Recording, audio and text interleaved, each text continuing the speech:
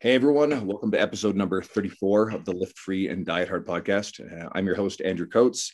Your host has been very busy with probably 45 to 50 hours of session work alone each week. I've had a big demand. So I've been a little sporadic again. I am doing my best to schedule stuff and then reach out to some of my friends and find time to chat. So I grabbed Dr. Alan Bacon today, who's kind enough to let me borrow an hour of his time. And he's on Hawaii time. He's out on Maui, which is cool. Your whole brand is Maui Athletics, and you're a trainer and a nutrition professional. That amalgamates Absolutely. those two things. You work with a pretty broad array of athletes. Certainly a lot of barbell sport type stuff and the general population. Mm-hmm. And as we were jamming about the earlier, when I was digging around, I'm like, I never checked in on what the doctor stood for. So it's a doctorate in dental surgery, which is a past career that honestly off air, we were just talking about, a shift in the priority of quality of life and happiness and the trade-offs for money and stuff. And I mean, I started my fitness career at 32 after fumbling around with a handful of different things. And it's been the best thing I've ever done. So, a lot of trainers don't necessarily start out as like 18 or 19-year-olds who are passionate about fitness. Sure, we have a lot of younger trainers, but a lot of people find it later in life. So, why don't you share a little bit about, that quality of life trade-off that you alluded to off air? Yeah, I think that a lot of people feel that they need to be pushed into a certain career path or another. There are those traditional careers that people always say, if you do this, you'll be happy and life will be good. Become a lawyer, become a doctor, become whatever it is. And I think that people do have other passions, and maybe it's not the right time for that passion. And this is something that I've talked about with other coaches when they've asked me, what should I look into when I'm starting this out? What are things that I wouldn't think about that I should know? And one thing that I tell them is exactly the same way that I kind of came up. It's don't be ashamed if you have to have multiple jobs when you first start out. Maybe coaching is your passion, but that's just not something that you can get into and have it completely, pay for your lifestyle or your life at the time. But it's not that way with everybody anyways, and I practiced, medicine still for years when I was coaching on the side and didn't, I practiced for 10 years and I didn't get into coaching full time until maybe the last year or two of that.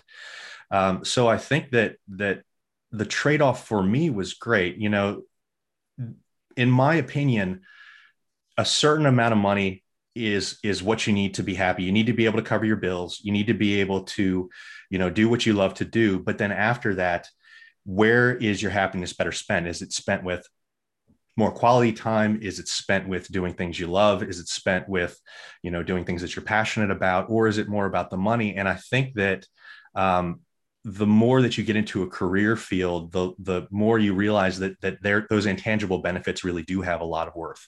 And I think that maybe something about that too, because if you didn't even get into coaching until 32, maybe there was something that you were doing beforehand and it just wasn't as fulfilling, or it just didn't give you exactly what you needed. And you're like, this is something that's been on the back of my mind. I'm going to dive in and take the shot.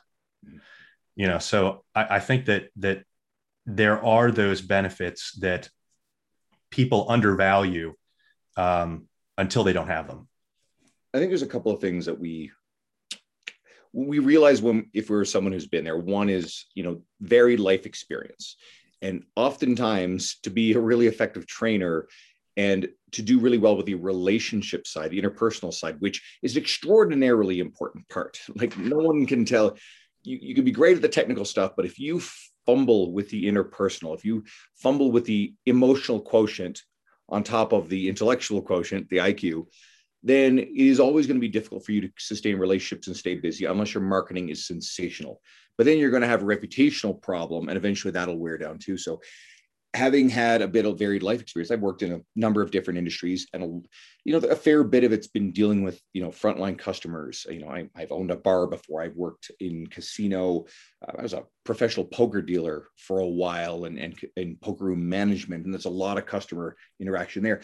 And I mean, I have two clients in my schedule regularly that I've known for 15 years, because one started out as a coworker and one started out as a player, and I've had them on social media, and they knew my professionalism and my integrity then, and they wanted to work with me when their life situation was a very different thing. And so there's that. But I was also going to come back to this one too, having spent that time, having gone and being a doctor of dental surgery. You have an evidence-based skill set. You have the ability to put in the effort and work to learn a discipline. So those are very valuable skills that you can turn around and apply to learning the ins and outs of nutrition, the ins and outs of human movement. Yeah. I think that another thing that coaches get into, and alluding to your point, where they're like, how do I be the best coach that I can be? I think that what you do is you figure out what you're good at. And having a little bit of formal background, at least in physiology, biology, the sciences, I think that that's one of my strengths. So, I may not have. There are some coaches that, like Jordan Syatt, that are incredibly good at the entertainment aspect of it. There are some coaches that are very good at the technical aspect of it. There's some coaches that know the physical aspect of the body, and that's kind of where I sit. And so I have used that to better myself as a coach. And I think that all of these guys, you want to build every one of these little pieces, but I think that people tend to go one way or another with what they're really good at. And I think that when, coaches are thinking about, well, how can I reach my clientele? It's go with your strengths. You're not going to be an Andrew Coates. You're not going to be a Jordan Syatt. You're not going to be, a Mike Israetel. You're going to be you. So what are you good at, and what can you strengthen to be able to get that message across? Speaking of guys who know their technical training, human physiology, and their fucking entertainment, they're Mike Israetel. Mike, yeah, it's a great guy. Astonishingly good at all of those things, and there's probably a reason for why he's where he is. And Jordan Syatt is no different. On top of the entertainment side of things, the guy is a technically brilliant professional in both fitness and nutrition. So it's awesome if you can excel at all realms. But I absolutely agree with you. If you find something that you're amazing at, I can double down on that shit pretty hard. And you can, it's hard to learn human interaction if it's not something that comes naturally. But fuck, you can still work at it, right? You can always become better. Yeah, well, so and like you said, double down in the beginning at least. You being a coach is a lifelong learning experience, anyways, and you're going to get better at the other things. But lean on what you're good at and get better what you're not. Totally. So let's pivot this a little bit.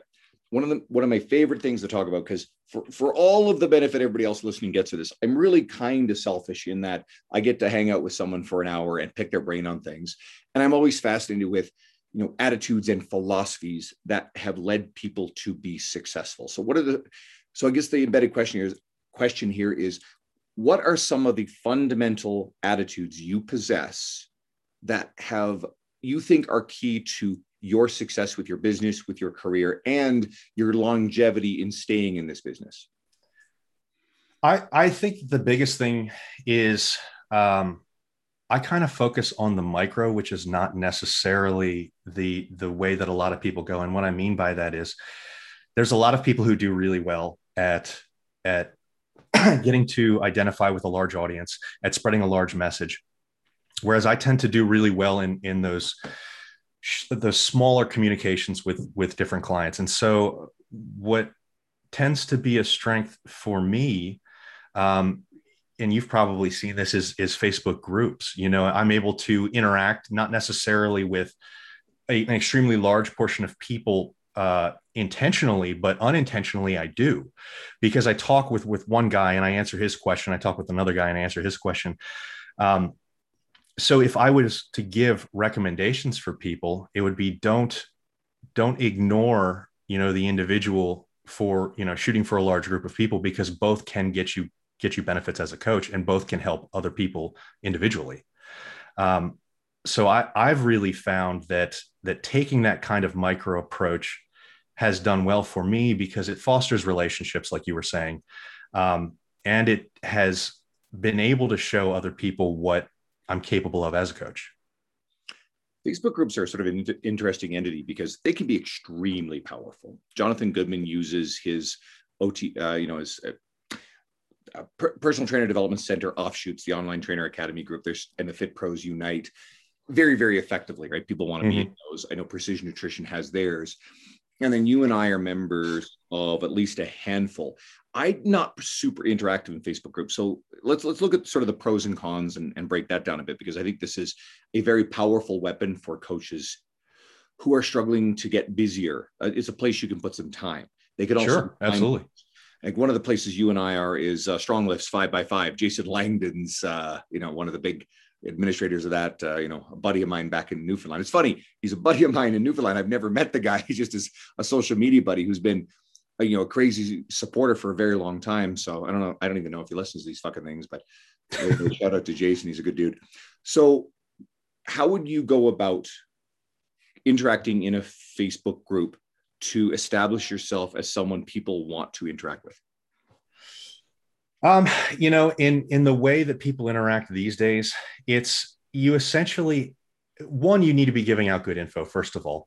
But even if you're interacting with somebody and you're trying to say that you've got 100% good info and you're talking with somebody, and, fitness and nutrition is difficult. There's a lot of bad info out there. There are a lot of pseudo, professionals that kind of push one message that's not necessarily accurate. When you're interacting in these groups, one of the things that I've found most beneficial is you at least need to hear out what they're saying, explain that you understand what they're saying, explain why that might not be the most accurate way to think, and explain why you believe a certain way. And if you can back that up with some sort of peer-reviewed research or anything like that, that is even better to help your stance. But I think that the biggest thing is you cannot dismiss other people's opinions without at least addressing them and saying, okay, I can hear what you're saying, and this is why that doesn't necessarily work out the way that you think it is. So, that's that whole interaction set is important, because completely dismissing people, especially when you're new in a group, tends to put you on the outs.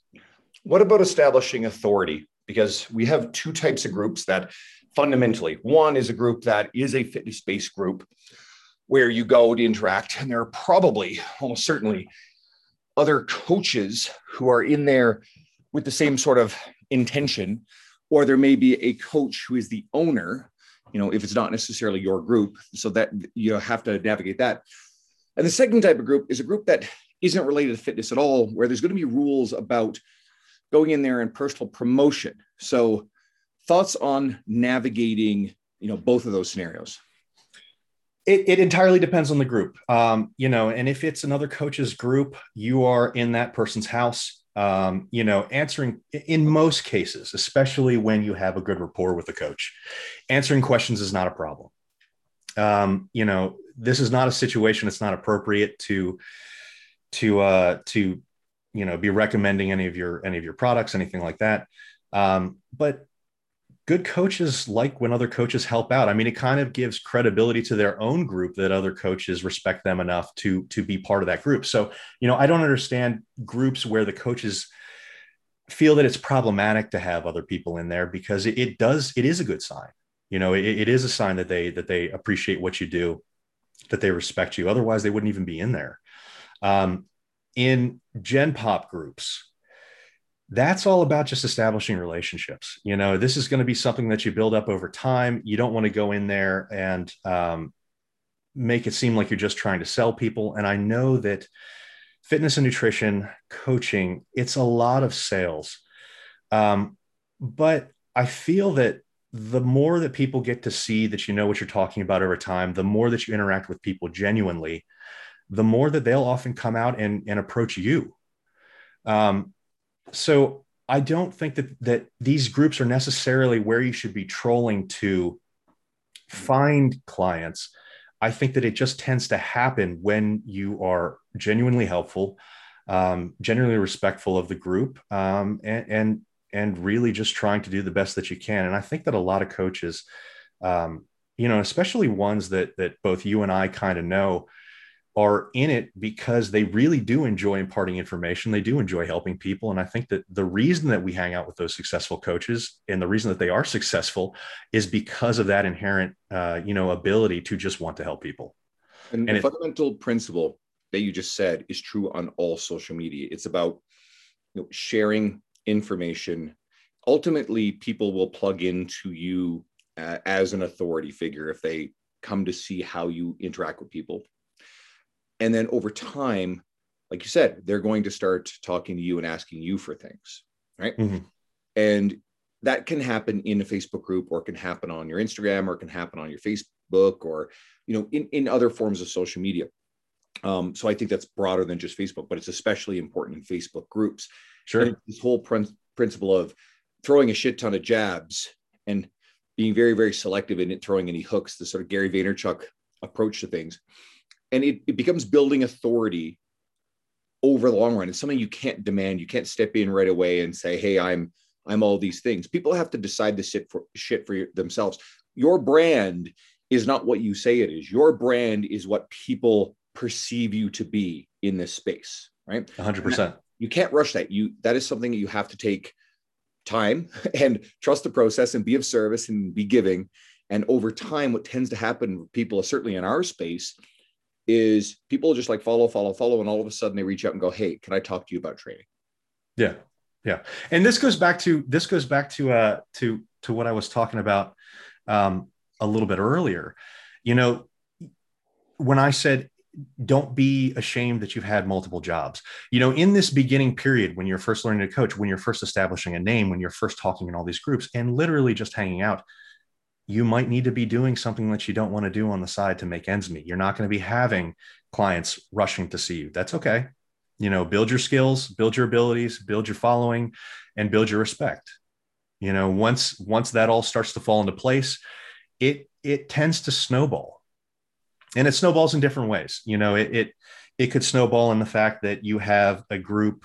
You look at people like Patrick Humphrey, and Patrick Humphrey has done an incredible job at his Facebook group. And Patrick, admittedly by himself, has very little interest in other social media platforms.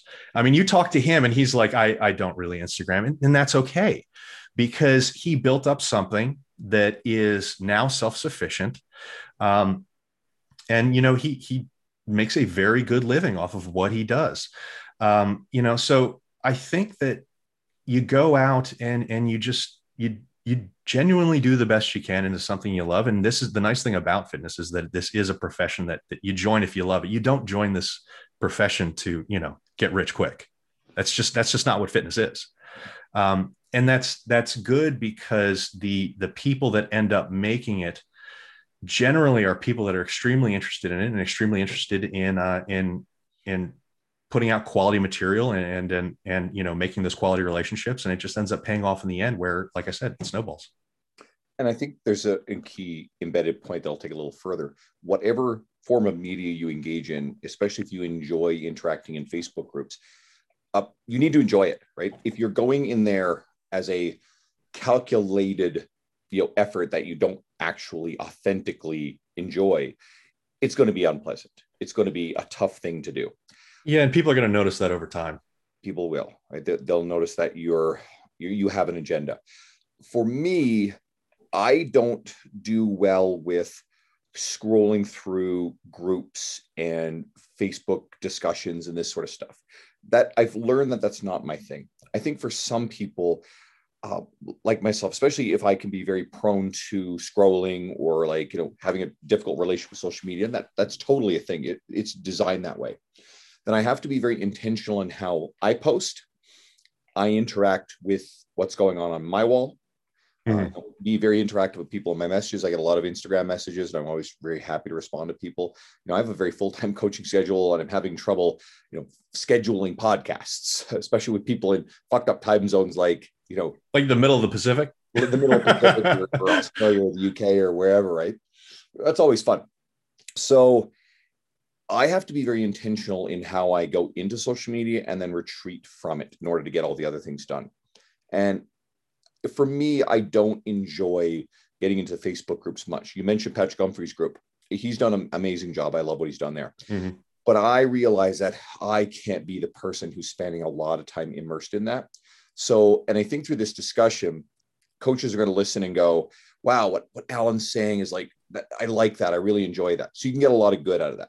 And I actually think it is a great idea for most people. Jonathan Goodman talks about it in his books. Awesome strategy. You have to be patient with it, right?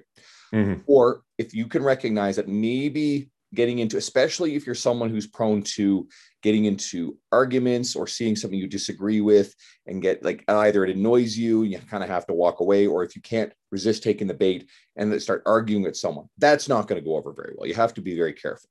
And there are a handful of people who have come a long way. Like Layne Norton is a classic example. Layne has built a very, very big brand on being, you know, like that bombastic sort of personality and sometimes argumentative. And some of that's theater, some of that's performance, and some of it's a reflection that he's sort of got that personality. He's also a very giving, awesome guy. You know, Alan Aragon definitely built a career on, you know, forum stuff and like trolling people and providing good information all mixed in together.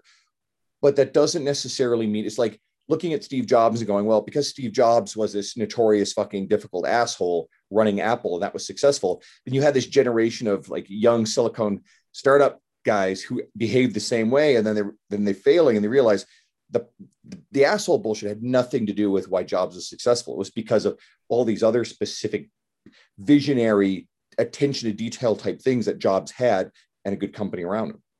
Yeah, I mean, certainly some people can pull that off and others can't. You know, when I first started on the scene, I think that I was a little bit more confrontational than I am now, and you know, there are certain situations where I look at that and I was like, man, you know, I really regret doing that. And so this goes back to one of the things that we had mentioned earlier was you need to at least acknowledge another person's point of view and another person's argument. And that's something that it took me a while to learn, you know, and that's not something that I'm proud to say, but that's something that you want to be able to pass on to other people. So you say, don't make the mistakes that I made. You know, everybody deserves a second chance. Everybody can do better at what they do, but constantly work at getting better. And like you said, you know, some people can have that asshole veneer and can pull it off, but it's not because they're an asshole. It's because whatever else they're doing is trumping the fact that they're an asshole. And so, you know, it's not necessarily the greatest way to go. And especially if you're stepping foot on a scene, it's not a good look. And there are people who being an asshole has killed their careers, killed their popular appeal. And one of the people I'm more than comfortable, because he's been an asshole to me, that I'm comfortable saying, it's, you know, there's been mentioned before on the podcast, is a guy like Lyle McDonald. Lyle's just generally horrid behavior towards other people vastly outstrips, you know, the intelligence and the valuable information. And by mentioning him, I'm giving him attention, but the reality is I'll never do anything to support any of his work. He'll never appear as a guest here, largely because of this just awful attitude that has been displayed across the entire industry toward most people. So don't look up to him and his behavior and think that's somehow a badge of honor or the way you should behave. Well, I mean, there's certainly probably a significantly larger subset in this industry than there is in most of people that act like that. Right. And you know, I've seen you in confrontations with people in the past, not being your fault, but the way that you dealt with it is the way that I would recommend that other people deal with this. You know, if somebody is not supportive of your cause, if somebody is not supportive of your work, if somebody is not a positive influence for your personal growth in your own well-being, get rid of them. You know, there is absolutely no reason to keep somebody on your timeline, your news feed, your inbox. If they are a constant negative, you know, association, get rid of them. It doesn't matter. You know, there's certainly enough positive people that you can work with those. And you know what, that's a good topic to hit on. And I suspect very strongly you're alluding to one particular individual who, you know, I was very supportive early on. And that individual has a strong history of being really hostile towards, in particular, you know, people that she sees as successful men in the industry. Now, some of them have done some stupid shit to warrant it. Others she just randomly has turned on when they just don't buy into her ideological belief system. And anyone who knows, it's fine. I'm not going to say any names. But when I turn around after a nasty, unwarranted attack on a Facebook post I had, and then I deleted the comment and blocked her. And then she came to message me on an alt account. I blocked that. She sent other openly admitted to having sent multiple people in to further antagonize. The whole thing was very disingenuous. It was not intent on a constructive discussion. It was an attack. And then I blocked those people, deleted their accounts. And then stuff went on, screenshots of stuff went up on Instagram. So I blocked everybody on Instagram who was involved. And, no one has the right, like you said, to steal from your emotional well-being. We don't have to tolerate this stuff. I was accused of silencing people because I deleted their comments. No, you were an asshole on my media. You have no right to behave that way and expect that sort of stuff's going to stay up there. And one of the best ways to get people like that to go away is to just block them. When people behave in that manner, especially on my Instagram, I mean, if they're thoughtful and they have a disagreeing opinion, quite genuinely, and if I know them and I respect them, then quite generally I'll interact a bit, right? Well, but we're not going to, we're, as coaches, we're not going to always agree on things. And I mean, this is one of those fields that I'm a research guy, but as far as what I kind of look at to build the basis of my stuff. But, the research isn't that great in a lot of the fields. It just doesn't go as deep as we might want. So we use it to guide us. And then we use, in the trenches work to kind of refine that.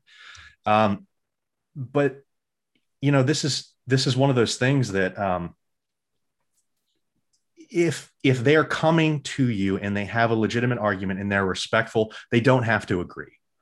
And I've certainly gotten not arguments. I mean, I've certainly had discussions with other guys, and I'll say, I don't agree with you, and this is why. And they'll say, well, I don't agree with you, and this is why. And then the next day we're just having fun talking again. Mm-hmm. But that's kind of the fun of talking with other coaches. And you're going to agree with good coaches. You're going to agree maybe 90% of the time on a lot of things.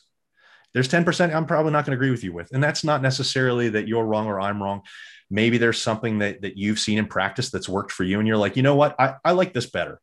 And I'll be like, you know what? I like this better. And this has worked for me. That's fine.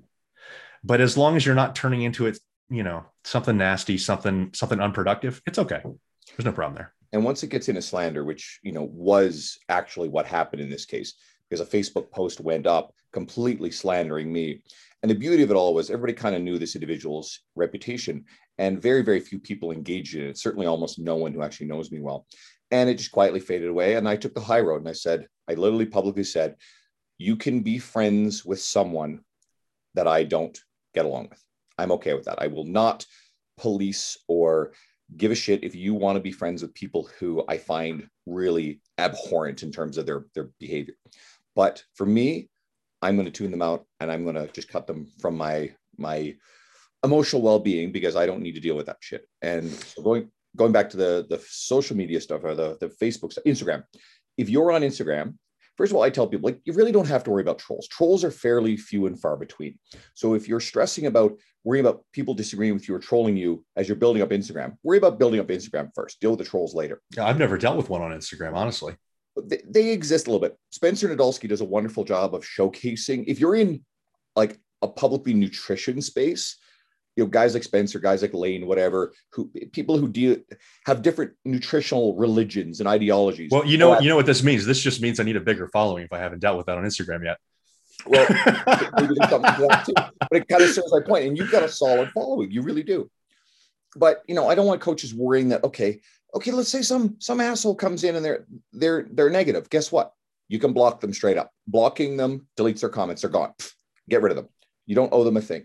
2, you can restrict people. They could literally yammer on all day and no one will see it. You can just restrict, and it's just like someone screaming in a little box and you can't hear them.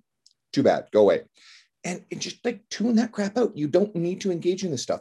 And I'm not saying, if someone has a different point, a very salient point, and it's a thoughtful point, that you turn around and just block that stuff. I'm just talking about the actual assholes who are out to ruin your day. Just block them. Get rid of them. Yeah, you were asking me earlier about Facebook groups are kind of my bread and butter at the moment. That is the biggest thing that you should do if you're somebody that's starting out a Facebook group. your biggest concern in the beginning, and I know that you're going to think this, you're going to be like, man, I just need to get more followers or more people in the group. Because if I get more people in the group, then more people will want to join. Honestly, it's not worth it. If you've got a person that is constantly negative, constantly complaining, constantly, just get rid of them. That's not going to foster the group that you want. It's not going to foster, a positive mindset for you. You're going to have to deal with it every day. So get rid of it. I've got a little analogy that I've liked a lot, and it comes from my time in the poker world. And I've long said this working on a gym floor. And one thing that commercial gyms do terribly is police bad behavior, bully behavior, that one member that's loud, obnoxious, that complains, that makes the other members uncomfortable. If you establish yourself with a reputation as the person who actually will deal with, you have to earn the grace and in some ways the authority to deal with the problem behavior that everybody else is frustrated about. Maybe it's a guy who's like screaming as he's doing every rep, or he's dropping and crashing barbells, or maybe it's like I've dealt with guys who would literally hover and bully people off of equipment and all kinds of stupid shit. And when you stand up those people and the members see it, then you earn a lot of respect in their eyes. And a lot of trainers are scared shitless of dealing with a bully. And sometimes a bully will complain to your managers. But if you do so much else for everybody else in a very positive way, they may not say something, but that's the person who walks up to you later. And the analogy with the poker room is you're dealing cards to 10 people on the table. And if there's a table bully, there's often a table bully, some loud, obnoxious asshole who's always bending or pushing the rules. And most of the poker dealers I've ever worked with or seen are scared of the bully and they won't confront the bully. But the other 9 players on the table, they kind of quietly go, well, this dealer sucks. And they don't respect you. And some of them just quietly get up and leave and they don't come back to the poker room. But when you confront and you toughen up and you actually put the bully in his place, sometimes the bully will respect you. Again, approach you with tact, be professional. But sometimes the bully will be a childish asshole. Okay, fine. But you've earned the respect of the other 9 quiet people on the table. And they keep coming back and they like you. And they're happy when they come to your table. And it's the same thing with the gym members. And over time, you develop a ton of positive relationships. And those are often people who the polite little interactions make your day better in the gym. Or sometimes those people are referring you business or even asking to train with you themselves. Mm-hmm. Well, I mean, let's look at the positive of the situation. As you foster those relationships, you get referrals, you get to meet more positive people, and that just builds and builds and builds. So as you're building these followings, Instagram, Twitter, whatever it may be, you might be in for a harder road in the beginning, but it does tend to get easier if you stick to your guns. Great. So one of the things you were interested in talking about, you also wrote something recently, I think on your website, about getting trainees we're totally pivoting here, getting trainees to become comfortable with discomfort. And this is, a concept about getting people to really push themselves to where they're getting really great results. And any coach who's worked for a while knows that most beginners and often a lot of intermediates, they have no concept of what, real failure is. They have no concept of just how hard they can push themselves. Mm-hmm. And they have this mental governor that will shut them down, that they quit with long before their physical ability kind of ends. So I want to give you kind of the floor on why this is such an important concept to you and elaborate on it. So I was really excited when you had reached out to me and we decided to talk about this. And I didn't realize, when I put this out there, I was like, he's going to think this is boring, but this is a topic I want to cover and I'm passionate about it. And then you came out with your article on Generation Iron. And I was like, all right, we were on the same wavelength there. And I just didn't even know it was coming out there. But yeah, the beginner stages of training, depending on who it is, they tend to last 1, 2, maybe 3 years. You're getting down exercise form, neural adaptation, building consistency with the gym. But the thing that a lot of people don't realize, everything works to an extent. I think coaches realize that. I don't think that a lot of trainees realize that. What I think a lot of coaches and trainees don't realize is that in your intermediate stage, it's very easy to get caught there for the rest of your life. And there's not anything necessarily wrong with that if you don't have specific goals. But if you want to reach anywhere near your full potential, you better start prioritizing intensity and recovery. the reality is most people quit too early. Mental toughness, or the ability to accurately gauge exertion that accompanies pushing your limits, is a learned ability. And that's a good thing because it can be learned. The issue then is finding the right balance between sufficiently pushing yourself to progress, but also keeping in mind your ability to recover week in and week out from your training. And so when I was thinking about talking about this and how to best give the information so it would make sense, I thought I would do it in 3 different steps. First off, going over a little bit of where people are getting caught up, what's actually, what the research tends to show with what is causing issues, finding a starting point. So we give you a little bit of a crash course in being able to identify maybe where you should be identifying the weight you should be pushing, the load you should be pushing. And then finally looking at monitoring progress, because it's great if you can identify this intensity that you want to do, but if you don't know if that's actually working over time, if you're pushing too hard, if you're having problems, it does you no good. You've got that snapshot in time, but it's not a static thing. So the main problem is gauging intensity is just not intuitive for most people. New to intermediate trainees drastically sell themselves short on how much weight they can move or how hard they can go. As an example, Steele and colleagues in 2017, they found when given a standardized weight and asked to predict the number of repetitions that a person can complete before reaching muscular failure, trainees routinely underestimate their ability by about 3 reps on average. But sometimes their predictions were off by as much as 11 reps. Right. When allowed to self-select the weight, they routinely choose significantly lighter loads than they're capable of. Barbosa Neto 2017 found when trainees are asked to choose a weight that they believe they can move for 10 reps on a bench press, they routinely complete about 5 extra reps due to underestimating the weight they should use. But in some cases, again, the self-selection error was off so much that they were completing 11 more reps than their target. They were attempting to lift a load that allows more than double their intended reps. And what they found was, and this is where I think a lot of coaches might be a little bit confused about, because when I talk with this about coaches, they seem to think, no, my athletes do pretty good. Well, when they test resistance trained athletes, only about 20% of them were able to accurately estimate the true limit that they were able to do when given a specific rep range. That's ridiculous.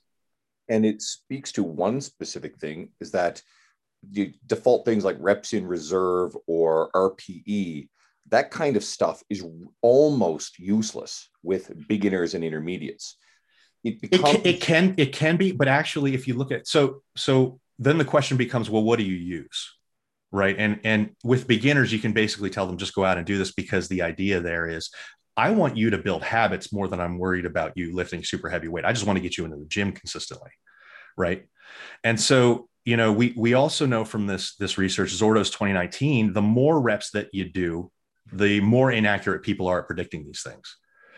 So if we know that RPE and RIR can be difficult for a beginner trainee to gauge, how do we find our starting point? And you have 2 issues at play. And regardless of whether your goal is to gain size or gain strength, we want to sufficiently push ourselves near failure, but we don't want to push ourselves so much that we hamper our ability to recover. So you covered this in your Generation Iron article on training to failure, where you brought up the fact that consistently pushing yourself to the limit of your capabilities likely does not pay off in the end due to how it affects your recovery. And that's the same thing that, I've found that most good coaches have found. You can't just go, balls out 100% of the time. You're going to burn out. So looking at all the information that we have, a good rule of thumb is to make the base of our training shoot for about 1 to 3 reps short of failure. That tends to be the sweet spot of adaptation benefits without taking those hits on recovery. And there are multiple ways that we can learn how to do this, but they're slightly different depending on what type of program you're following. And what I mean by that is the 3 main ways that you tend to program intensity are percentage of 1 rep max, RPE, rating perceived exertion, or RIR, reps in reserve. With RIR and RPE being very, very interrelated. I mean, they're fairly similar. It's kind of a different look at the same thing. So for percentage work, there's not much you can do. You simply follow whatever your program is you're running. But since percentages don't take into account how you're feeling that day or individual variation, it may be the least adaptable training protocol on paper. It doesn't allow the athlete to auto-regulate quite as well as RPE or RIR over a variety of rep ranges without further guidelines. And that's the important thing. You know, I'm sure that I'm going to get an angry message from Patrick Humphreys later where he's like, but I love percentage work, you know, and he does percentage. I think he does a bit of RPE as well. And I don't want the powerlifting coaches to come after me because I do think that percentage work works extremely well for what it works with. It's extremely accurate from about 1 to 3 reps or 90% of 1 RM and above. It tends to work fairly well for everybody. The problem is if you look at things like Richens 2014 at 70% 1 RM, resistance trained participants in the study vary between 19 and 40 reps. That is absolutely ridiculous as far as a range goes. So it's particularly suited for strength progression, but athletes should understand that following those exact formulas, it's probably not a great idea. I mean, you could probably get away with 5 reps. And I think that, you know, with our programming, I work with a lot of Olympic weightlifters and a lot of powerlifters. And I will use percentage work for about 1 to 5 reps. I don't really use it beyond that because it's just so mercurial about what I mean when I'm like, go, you know, at this, you know, this percentage, it just doesn't work out that well. So because of that, I gravitate for most of my programming to RPE, RIR, and RIR in particular with my athletes. But I understand if individual coaches like one method over another. Again, this is, you know, what's going to work in your hands. What's that? First, go ahead. Okay. Well, the majority of people tend not to lift heavy enough. I mean, that's the one thing that most of us can say. So you should generally just have them pick a heavier weight than they think for a given number of reps. I mean, this is one way that you can go about doing it.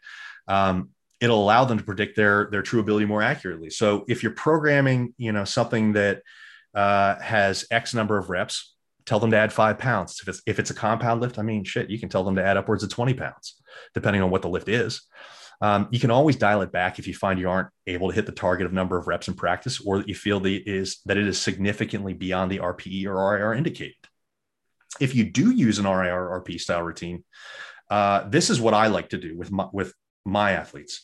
I give them their program, and if it's percentage is percentage, but that'll usually be like, you know, the 1 to 3 rep work.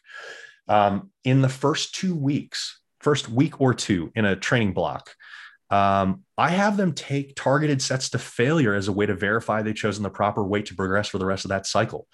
I mean, if you have a 2 RIR, which I routinely program in, you select a weight that you think that you can do for the 2 RIR, and you take it out until you've completely failed. And, you know, at that weight, you're obviously not drop setting. And I know that you had that on the back of your mind, the absolute failure versus, right, you know, technical failure of the specific lift that you're doing. And we can talk about that. That's a bit pedantic to, like, you know, when people talk about that, and I made that point in the article, but it's like, okay, okay, that's just like the semantic bullshit that people tend to argue about, but on technical points, sure. But you're right. What I really mean is, you know, failure to the, you know, of the weight that you're using. Yes.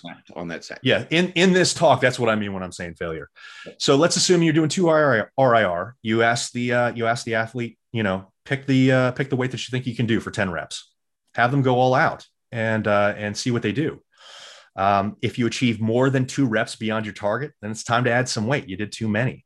If you hit 2 reps and then you fail on your third, you've hit it perfectly. It's an easy fail-safe way to test RIR.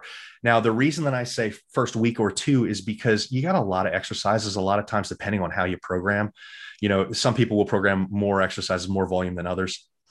I tend not to love people taking every exercise in one day to failure at the same time, because it's not going to give you a true indication, right?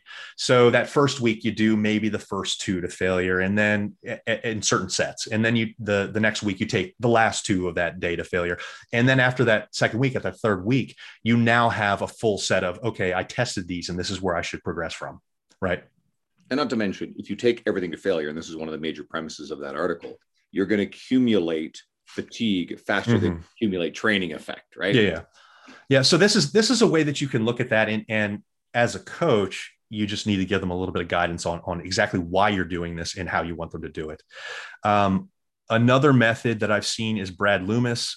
He uses a combination of RPE, and he actually has people record their their lift and monitor bar speed. And he does this combo. And you can always look up Brad Loomis's stuff if you want the specifics. It would just take too long to explain it.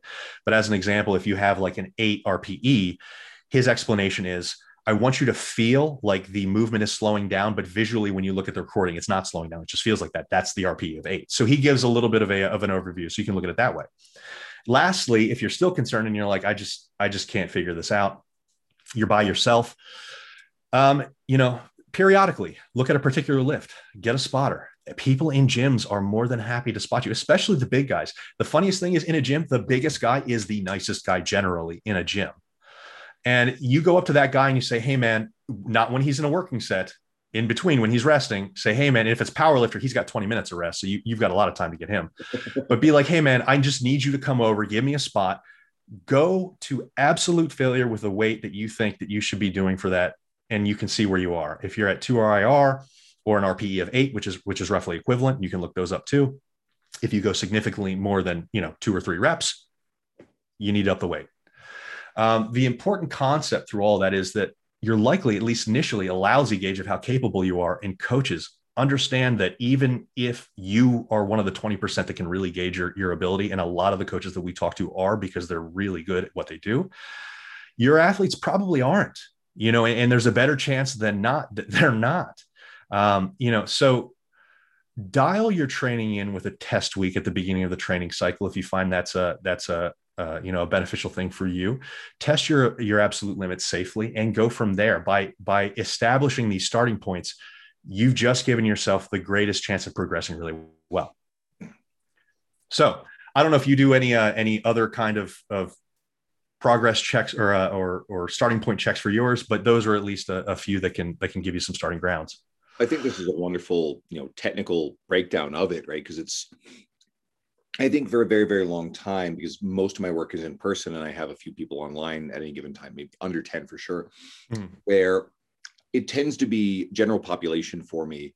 And therefore you're working with people. My eyes are on the person on the gym floor, and I can recognize, there's different kinds of clients who have different risk reward profiles too. So that's also absolutely.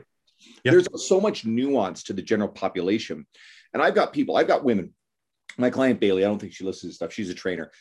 Oh, my sweet mother of God. Since she's been training with me, every session, she's done some sort of ridiculous PR. She pulled a 291-pound trap bar deadlift the other day. And she's not very big. She's quite little, a lot of muscle on the little frame, but she still looks like a normal person, not like a bodybuilder. And you get those people who you'll give them something and they just will continue to go and go until like the bar literally won't move anymore. Like there's just no embedded fear of it, right? They just don't push themselves on their own. And we've all had those clients who, they like find these creative, cute ways of whining if the weight is a little bit heavy. And I realize that my client Bailey lifts heavier than several of the guys I've trained for years, because they just don't have that profile where they want to like really load up the bar and like lift heavier shit all the time.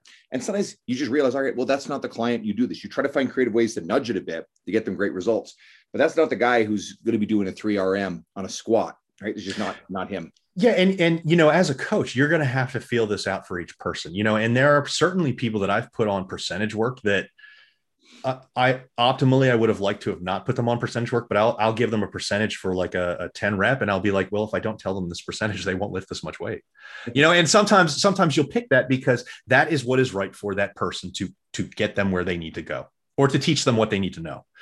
And another point to go back, so the pure powerlifting coaches don't kill me later. Like I said, a good way to use it, and I think it's very good for 1 to 3 reps, certainly 1 to 5 reps. Probably you've got that acceptable margin of error where most people can probably get in the right range.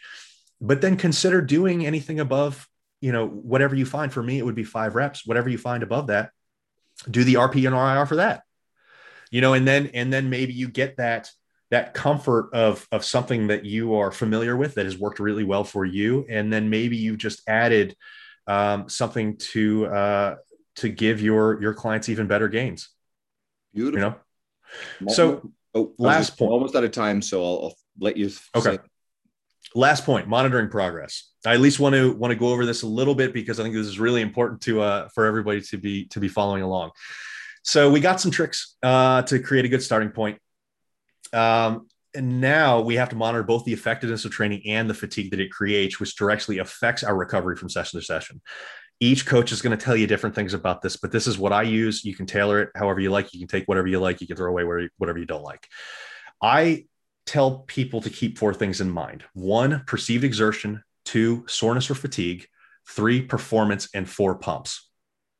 So for perceived exertion, I like seeing the session feeling moderately challenging at the beginning of a training block and difficulty ramping up towards the end of the cycle as progressive overload comes into play.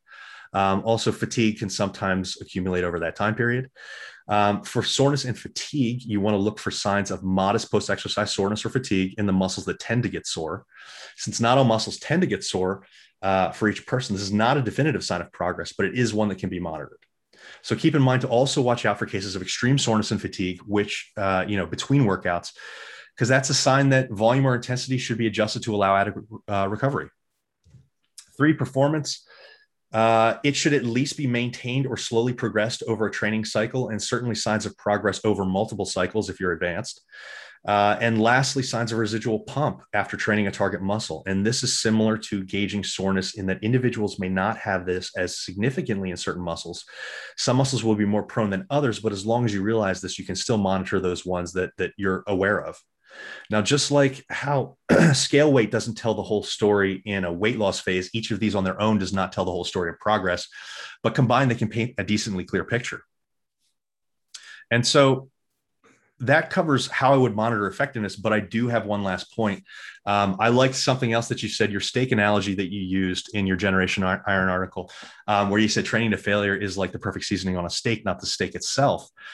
And for me, I felt that if seasonings are advanced training techniques, such as training to failure, drop sets, rest pause, or whatever it is, then the base of your training can be thought of as the quality of the cook. Balancing intensity with recovery is your medium rare, just like the chef recommends.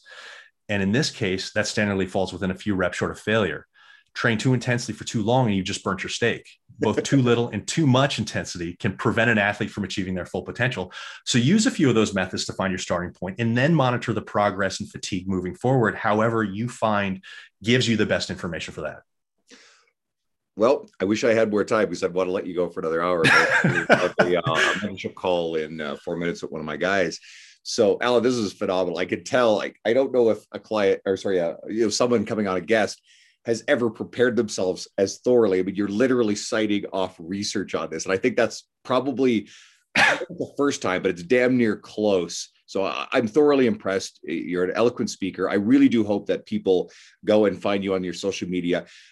Your Instagram's fantastic because it's mostly memes, oddly enough, but it's at Maui Athletics, right? If I'm correct. Absolutely. Yep. MAUI. Yep. And so everybody, please, guys, go check out what Alan is doing. He's someone who, because he immerses himself in the Facebook groups and is immersed in a busy business, hasn't necessarily gone down the road of trying to blow up his Instagram. You still have a sizable following. So go check that out. And honestly, you sound like you'd be pretty engaging if a coach had questions for you. So I'd say go hit you up. And absolutely, yeah, really appreciate the fact that you came on to chat. And just for your knowledge, I'll be literally releasing this for the morning, so it's coming out right away. I'll get you some stuff. Awesome, quick turnaround. I'm a little behind on these. Like I missed one last week, and I'm guilty of that. So again, to the listeners, I appreciate your loyalty in doing this. And it is my intention to be very, very consistent with them. But unfortunately, scheduling has just been a bitch. So sorry about that. Hey, I really appreciate the invite. This was a blast. Anytime you want to have me on, I've always got more things to say. You have an open invitation back, and I might just pull you out if I'll plan something anyway. But if I really do need to, like, hey, shit, I need something for this week, I might just grab you just to move you up a notch. So thanks everybody for tuning in. I really appreciate it. It's the same old spiel. If you found this through Alan's media and this is the first time you're listening, just cycle through some of the other guests that I've had. I just had Christian Thibodeau on. He's hysterical. And go back through the library. And there's 34 episodes of this current format and 150 episodes with me and my friend Dean Guido under the old moniker. We've talked to everybody from John Berardi to, Mike Israetel several times and everybody in between. And I appreciate all you guys doing that.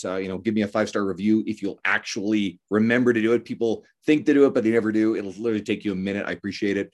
And Alan, I'll be chatting with you soon. Thank you so much. Thanks, buddy. Appreciate it.